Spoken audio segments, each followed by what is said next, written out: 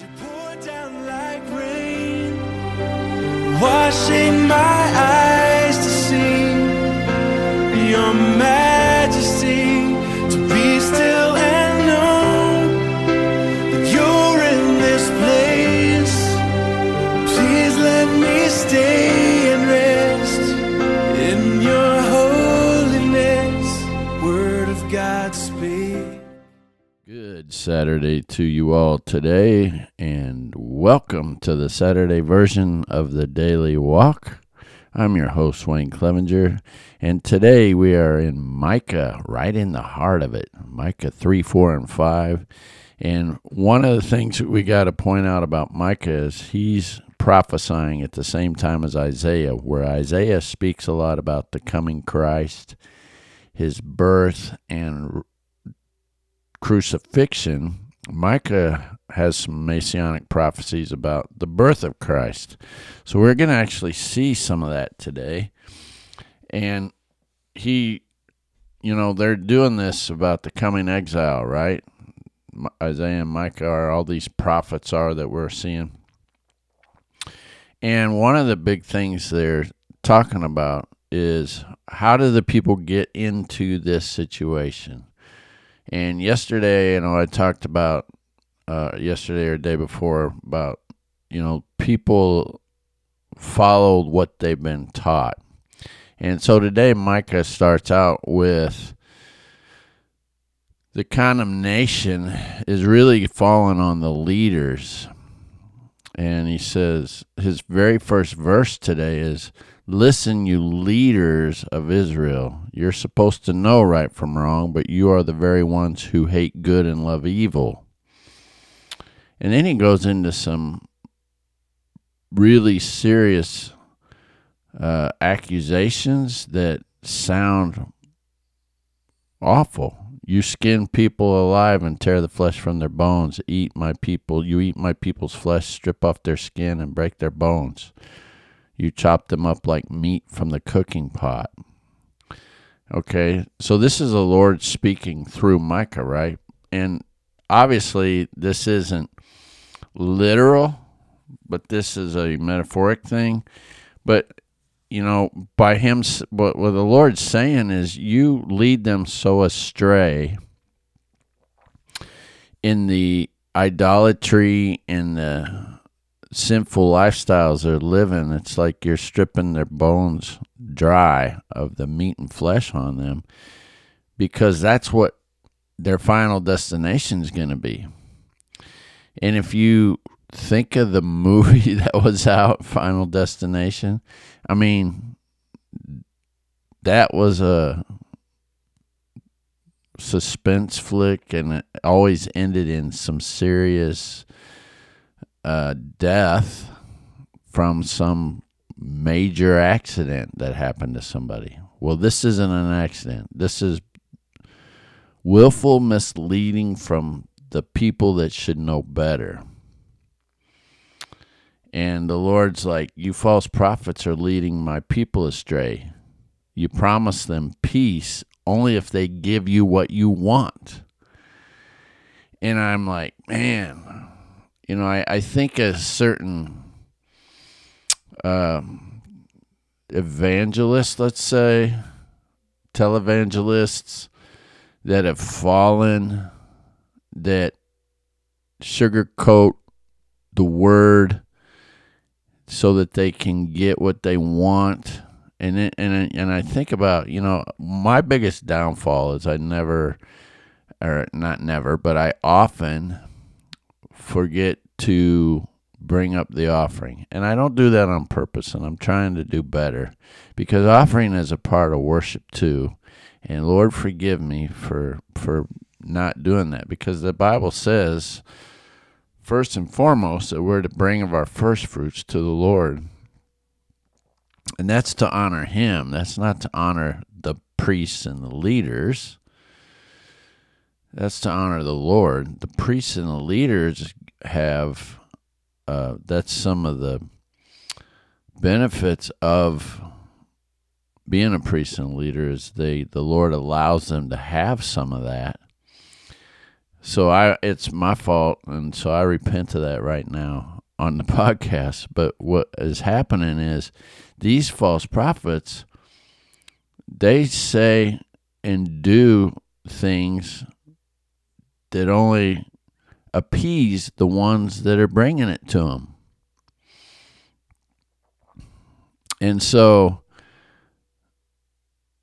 if you're bringing them offering, if you're bringing them food, if you're bringing them, the grain offering, the peace offering, the repentance offering, then they're going to offer you peace. But if you don't, then they're telling them that darkness is going to come over you and all this stuff's going to happen and you're going to be bad. So the Lord, here's what the Lord does, and I think this is cool. He reduces them not because they are false prophets, but he just calls them what they are. He calls them seers, fortune tellers. You're not really my people because you're not getting a word from me. This is all from you. And he says, there are no answers from God. You should cover your faces. And so then Micah says this, as for me, this I highlighted because I think this is good. Remember, Jesus comes in the New Testament and he tells his people that he was giving them the Holy Spirit, the advocate. And when he rises from the grave and he's sitting with his disciples in John 20, he blows the Holy Spirit on them. But listen to this. Micah says this, as for me, I am filled with the power, with the Spirit of the Lord. So Micah is, the true prophets are already filled with the Holy Spirit. That's just another connection of the Trinity of God that says they've always been and always will be. And that connects the Messiah with the fact that he's always been and always will be. And people are like, yeah, but if he's the Son of God and he was born of Mary, how could he have always been? Well, that's explained in John 1:1. In the beginning was the Word, and the Word was with God, and the Word was God, because Jesus is the Word. Nothing was created, everything was created through him, and nothing was created without him. So he's been there all along, just like the Holy Spirit's been there all along. And now we got one of the prophets saying, I am filled with the Holy Spirit. And then we look at Luke when Mary goes to visit Elizabeth, who is carrying John the Baptist. It says, Mary's carrying Jesus. When she goes to visit, John the Baptist jumps in the womb of Elizabeth and it says, and they were filled with the Holy Spirit. So the Holy Spirit's always been. That's not something that never was or only is on occasion. So this is what's really cool. I love how he points out that he's filled with the Holy Spirit. And he says, listen to me, you leaders. You hate justice and twist all that's right. So the first chapter, he's just telling them, look, you're going to be in trouble. And then in chapter 4 is when we get to the Messianic prophecy. He says, people from many nations will come and say, come, let us go to the mountain of the Lord, to the house of Jacob's God. I love that song that says, I'm calling on the God of Jacob. And I'm butchering it right now. But, that's the God of Jacob, the one that, the one true God. And then it talks about the Lord's teaching going out from Zion, and the word will go out to Jerusalem, and the Lord will mediate between people and settle disputes. And they will hammer their swords into plows. Nation will no longer fight against nation. Everyone will live in peace and prosperity, enjoying their own grapeyards. Though the nations around us follow their idols, we will follow the Lord our God forever and ever.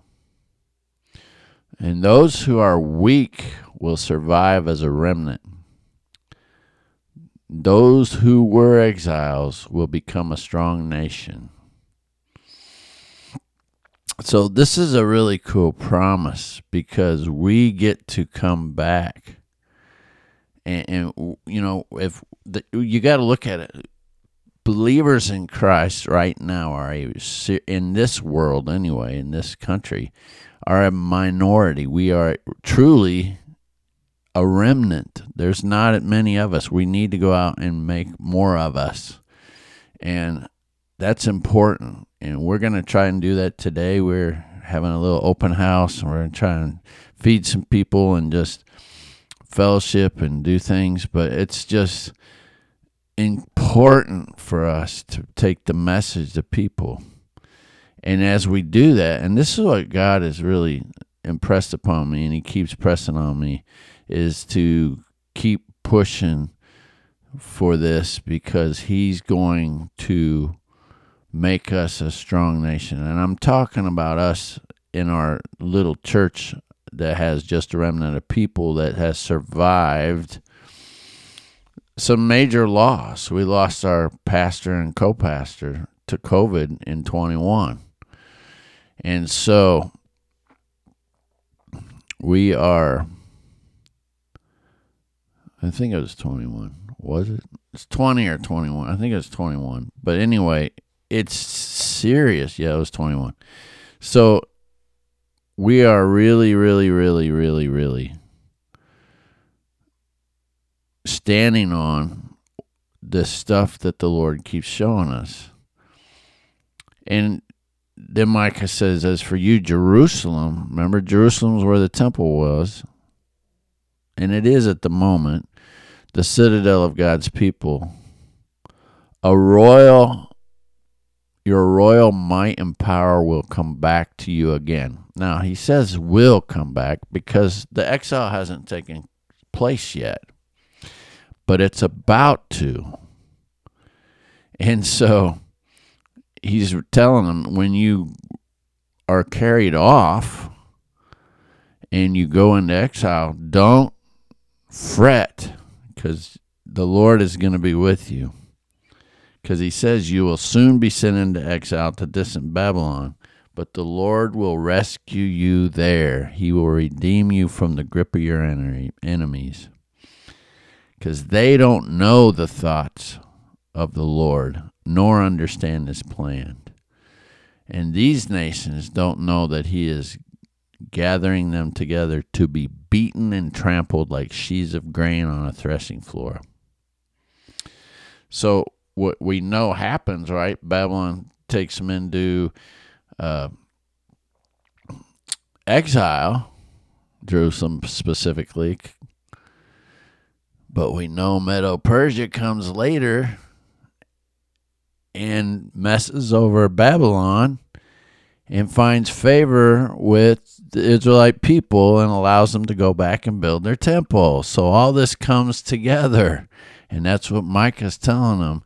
These nations don't know. See, we know that because we know the story. So this is how cool this is to see them prophesying it, and we know that it all comes together. So that's really cool. So in Micah 5, we get the real messianic prophecy.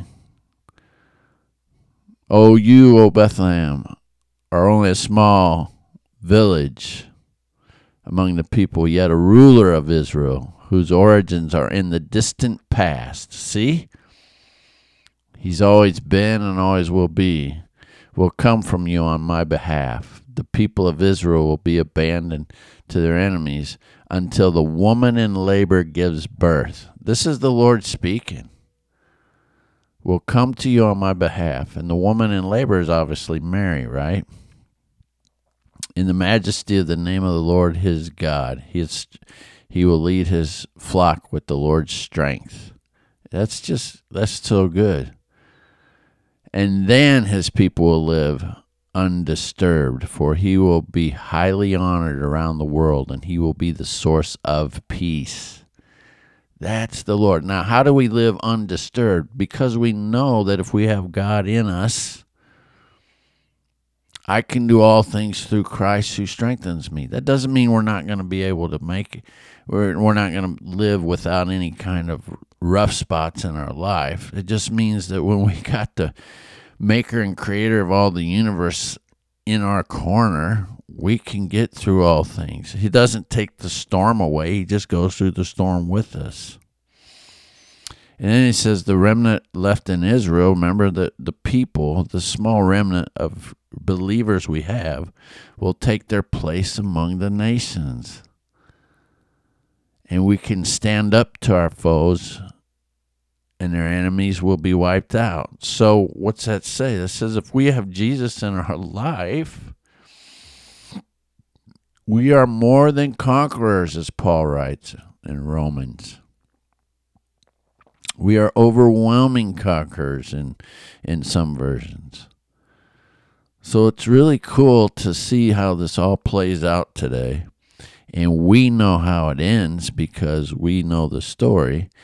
But we also know that these messianic prophecies happen. So what do? If we want to have overwhelming victory, then we need to know that with God, all things are possible, and we can do anything through Christ who strengthens us.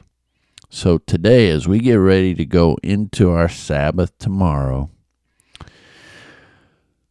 if we don't have that power, we need to get it.